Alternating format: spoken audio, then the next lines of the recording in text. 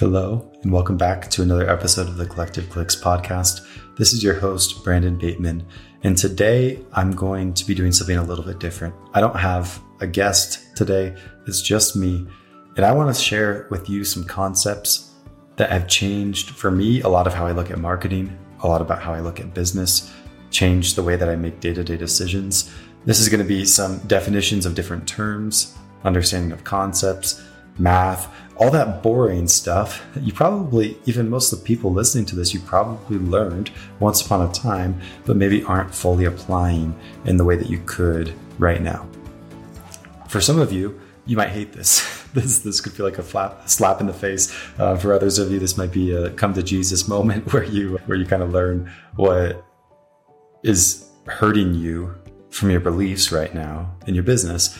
I'm hoping that as we unpack some of the things that I've learned recently and some of these definitions, we can get to a better understanding to where we can all grow together. We can all be making better marketing decisions. So a lot of what I have to talk about today has to do with sample size, right? And the extent to which most people understand sample size is we want more of it, right? A greater sample size is more representative of the population, and that is absolutely true. But I want to add some additional definitions here, some additional clarity to a few things that might help us understand it a little bit better. Something that helped for me personally is understanding the difference between performance and results. So I want to define each of these real quick, just so that we have a common understanding of the terms I'm going to be using today, so that we can learn a little bit better how they affect our decisions. So number one, result. This is obviously something that I care about a lot, something that you probably care about a lot when it comes to marketing in your business, right? It is a consequence, effect, or outcome of something. That's the result, right? So a result is basically what happened. That's simple. A lot of people think that performance is the same thing. It's not actually. If we look at the definition of performance, it is the action or process of carrying out or accomplishing an action, task, or function. Or another definition is the capabilities of a machine, vehicle, or product, especially when observed under particular conditions. So I think that's kind of interesting, right? Because performance is basically the thing that happens before the result. It's the thing that's happening underlying the result. So to give you a little bit of an example here, let's talk about flipping a coin, right? Let's just say I'm going to flip a coin over and over and over again. Even from the very first time I flip that coin, what is the performance of my coin from the standpoint of getting heads versus tails? Well, if we think about it as the capability of the system, then the performance of that coin is that it's going to get me 50% of the time, it's going to get me heads, and 50% of the time it's going to get me tails. I know that even before I flip the coin because I understand how coins work, right? It's innate to the system, not necessarily what happened. Whereas result is going to be the measurement of that. So let's just say I flip that coin 4 times and I've got 3 heads and I've got 1 tail. What does that tell me? The performance of the coin is 50% heads, yet the result of the coin is 75% heads. So notice performance and results aren't always the same thing. Sometimes they differ. And turns out how it works is the longer you let it go, or in other words, the larger you make your sample, the more the performance and the results tend to come together. Performance is going to be roughly the same in the whole sample, and then results are going to be approaching it. So theoretically, if you flip a coin 1,000,000 times, it's pretty likely that you're going to be really close to 50% of the times you got heads and 50% of the times you got tails. That is how results work. With more sample size, they approach performance. So with more sample size, they basically become the same thing. The real question is, how long does it take for them to be the same thing? How this applies to our marketing is we're always spending this money on marketing, and we're always wondering, do I have enough data? It's been a day, it's been a week, it's been a month, it's been 6 months or 2 years.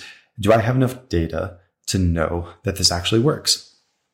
So how many times do you have to flip a coin to know that coin actually flips at 50% and not just blindly believe that based on how coins are? Well, it turns out you'll actually never understand that. Results and performance will never be completely the same.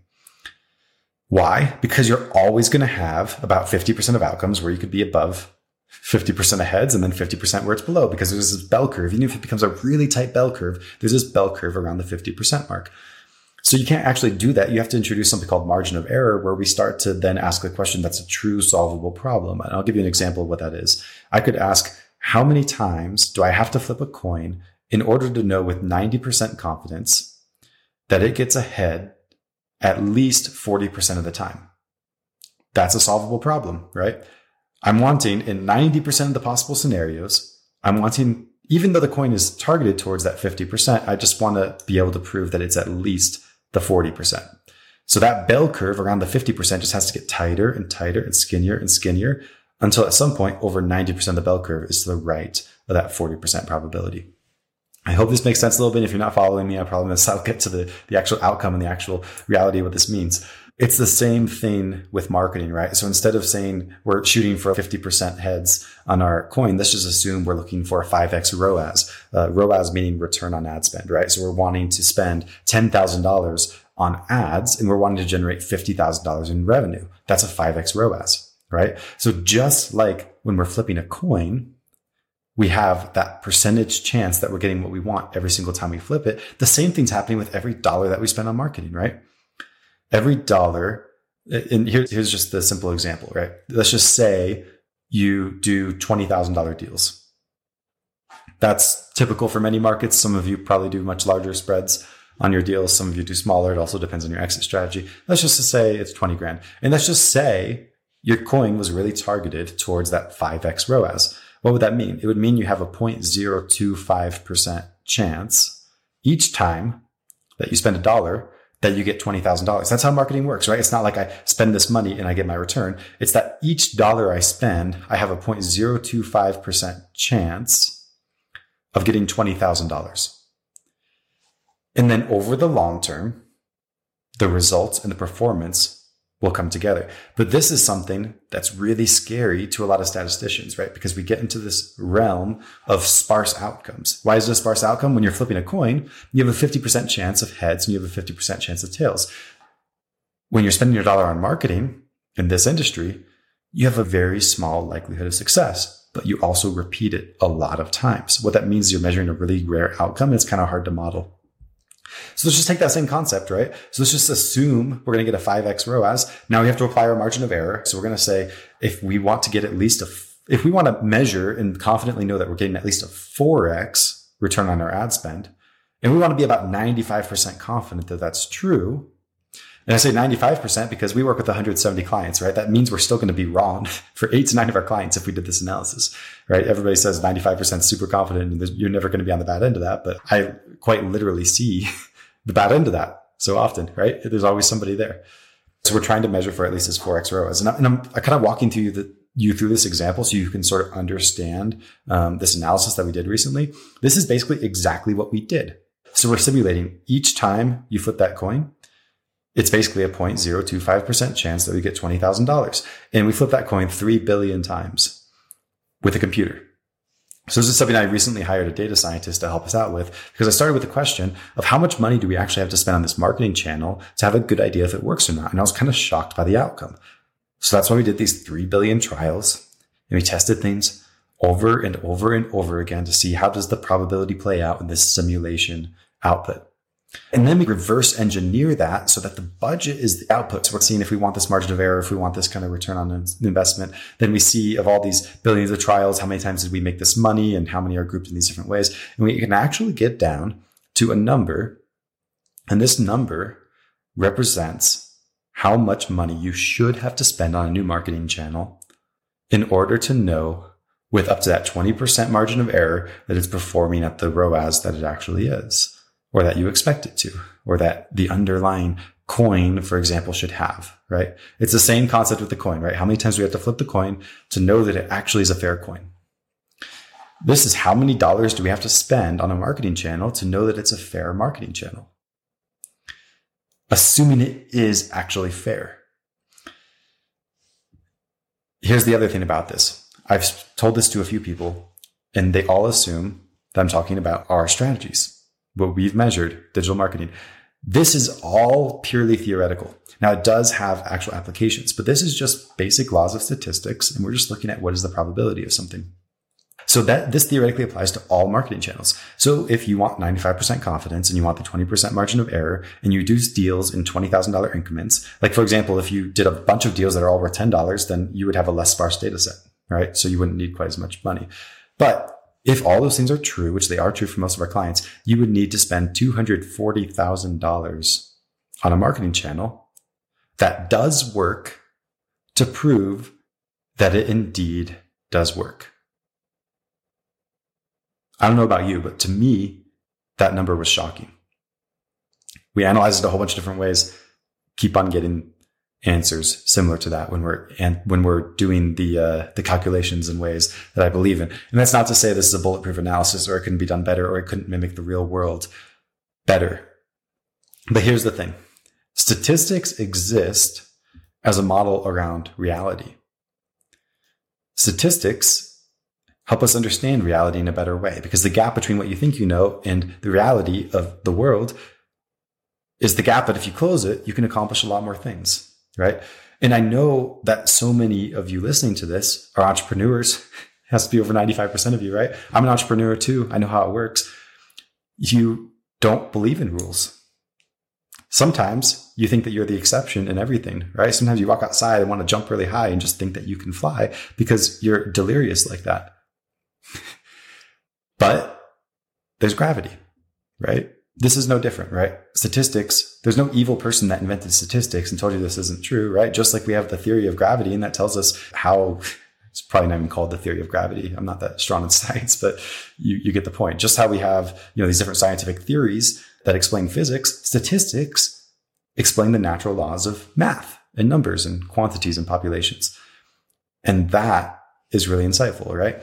And that can be frustrating at first when you learn these things because you want to just go outside and you want to jump and you want to fly. But if you learn how gravity works and you learn all the other physics, then you start to learn the kind of things that you need to build something like an airplane, right? So instead of just like wanting to make something work in a world where it shouldn't, you start to learn if it were to work, how would that have to happen? So let me tell you how people go wrong with this over and over and over again. And this is both in what you could call positive ways and negative ways, although I think the outcomes are generally negative. So number one is people get way too excited or bought into marketing campaigns based on their results. So what you care about at the end of the day is the performance of the campaign more than you care about the result, right? Because that's more predictive of the future. Yet we get really caught up on the result. If you look at, like, you may have heard me compare before marketing to finance and accounting, right? So many marketers are basically accountants. They are the bean counters of revenue, right? I spent this here, I got this here. And for a lot of people, if you ask them what marketing is, they will tell you that is what marketing is. You throw a bunch of stuff at a bunch of marketing channels. You measure how it performed. You find what was working well and you double down. You find what wasn't working well and you cut it. That's a very narrow view of marketing that is more similar to accounting, right? We're trying to figure out what happened. You know what that measures? That measures the result. And then it assumes performance based on the result. The best marketers are like CFOs. What does a CFO do? Yes, they look at the accounting, right? That's an important piece of it. We need the accountability. We need the measurability. But they're not looking at it to see this is where we are and we're predicting the future is exactly the same. They're trying to look at it, understand the model, and then predict things that haven't yet happened. Things like modeling out what your diminishing return might be. Things like understanding how the sample size is affecting the previous results that you're looking at. All of those kinds of things. And people just go wrong with this, right? So then you have these situations where you're going way too heavy on campaigns that aren't actually working. Or on the other side, people are cutting marketing campaigns that aren't working. And I believe in this so strongly, and I've been observing this so much and worked with so many different companies in this industry, wholesalers, flippers that are spending this money on marketing, and ask them why they're making the decisions they're making, not just about the marketing channels that we manage for them, but other marketing channels.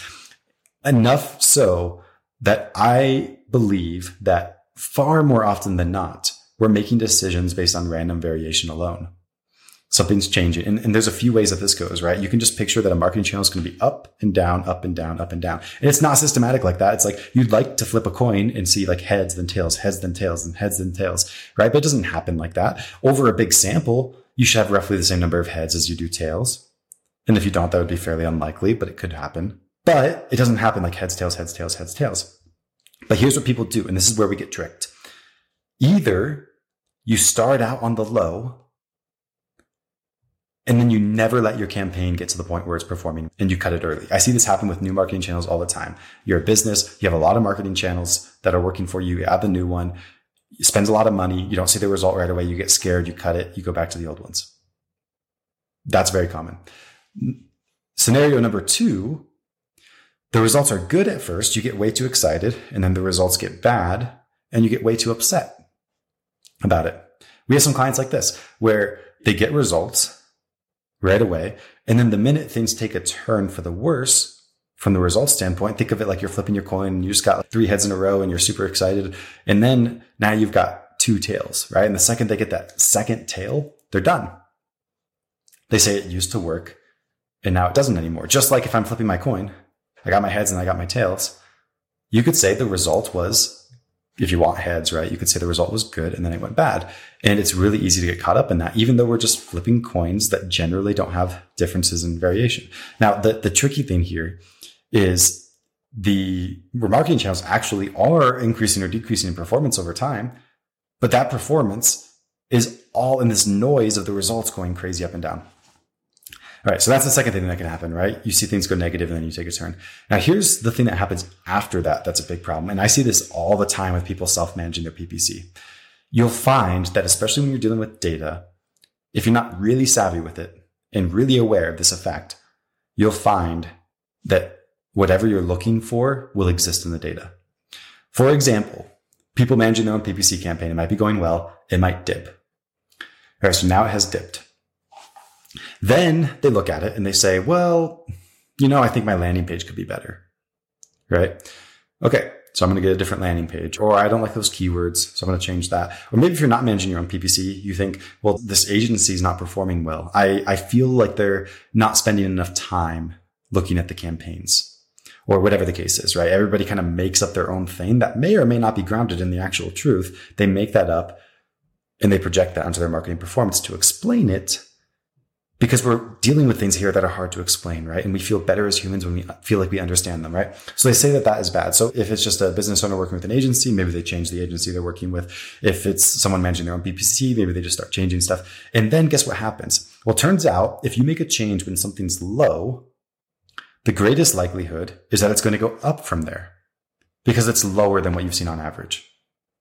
So you make a change, get that new landing page, and now suddenly your lead flows up. But what's happening is you made the change when it was low, and then naturally it's just going to happen. It was going to improve after.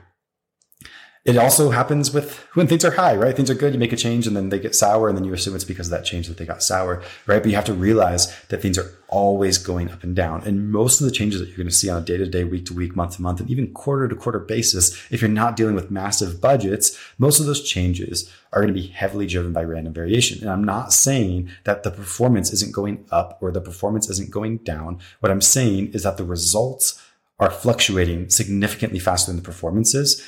And if you're not careful, you won't be able to see it. You'll also see this with people. I just had a call with someone earlier today that you might know from social media. And you might think, based on what he says, has a lot more revenue and a lot more profit in his business than he actually does. When you actually look at the numbers, it doesn't do so hot, right? But if you just highlight like the right wins, then it starts to look like they're doing really well.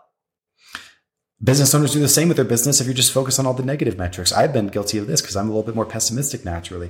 I always try to find the dirt in whatever I'm looking at, and you could always find something bad, right? So if you have these situations, you start to notice like we are trying to use data to make decisions, but we're still making emotional decisions, and then we're just using our data to actually support that. So what do you do about this? What does all this mean?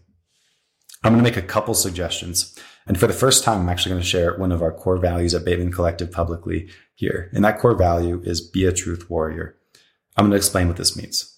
A lot of people would say like integrity or honesty is the word of this. I believe that sometimes standing by the truth is a very active thing. You have to constantly fight with yourself for this grounding in data.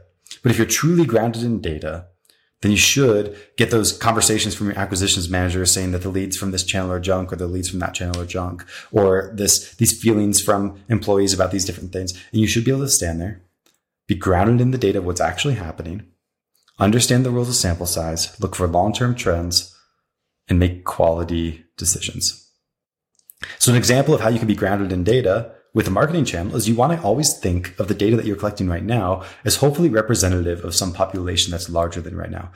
There's a lot of great ways to do this. What you're looking for is just some basic statistical tests. Even a crazy simple way to do it, I do this sometimes, is you can search online, Neil Patel A/B testing calculator.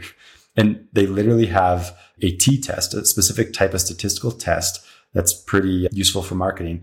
And you could just plug in some metrics online. Now, what it has in there is it's supposed to be conversion rate optimization calculator. So you have the number of people visiting a web page, and then you're also inputting the number that are converting. And you're trying to see is there statistical difference between these two things. But you can do that with anything that has a numerator and a denominator. You could go in there and you could put, for example, in direct mail, last quarter, I had 10,000 postcards sent and I got 10 deals.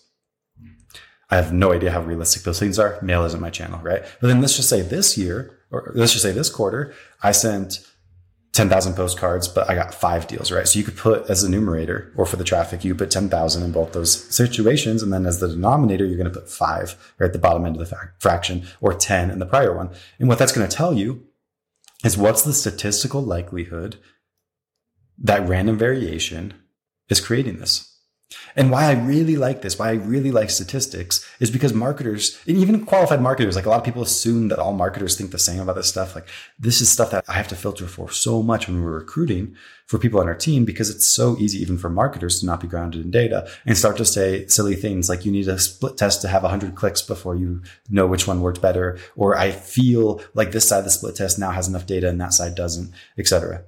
Right? But this helps you understand if you actually have variation that's random, or if it's likely, or what the percentage likelihood is that performance is actually fluctuating under the results. So you don't make decisions too quickly based on information that's not quite accurate. And you know how to draw that line of where you want to make that decision. And one last thing I'm going to ask of you is, if you're listening to this, I know there's a lot of you out there because I see the stats, I see it growing, but I don't know who you are. And I'd be calling you and asking you myself if I could, but I can't. If you're listening to this consistently, if you got value from this episode, if you got value from the other episodes, please share this somehow. It could be an Instagram story or a Facebook post. It could be in a group of real estate wholesalers, or whatever the case is. It could even just be a text to your friend. Just know it's insanely appreciated. These, for me, are my values. I believe in this objectivity. I believe that there's facts. And if we better understand those facts and the difference between what we feel or what we believe and the reality of the situation, that we could be better, smarter marketers. And I think that every investor needs to know this. So please help me with that mission. Share this so that we can all get better together. If you have any feedback on this, if you like this style of episode, you didn't like this style of episode, let me know either way, please, so that we can get better at producing the right kind of content that you'll like in the future on this channel. And I will see you next week.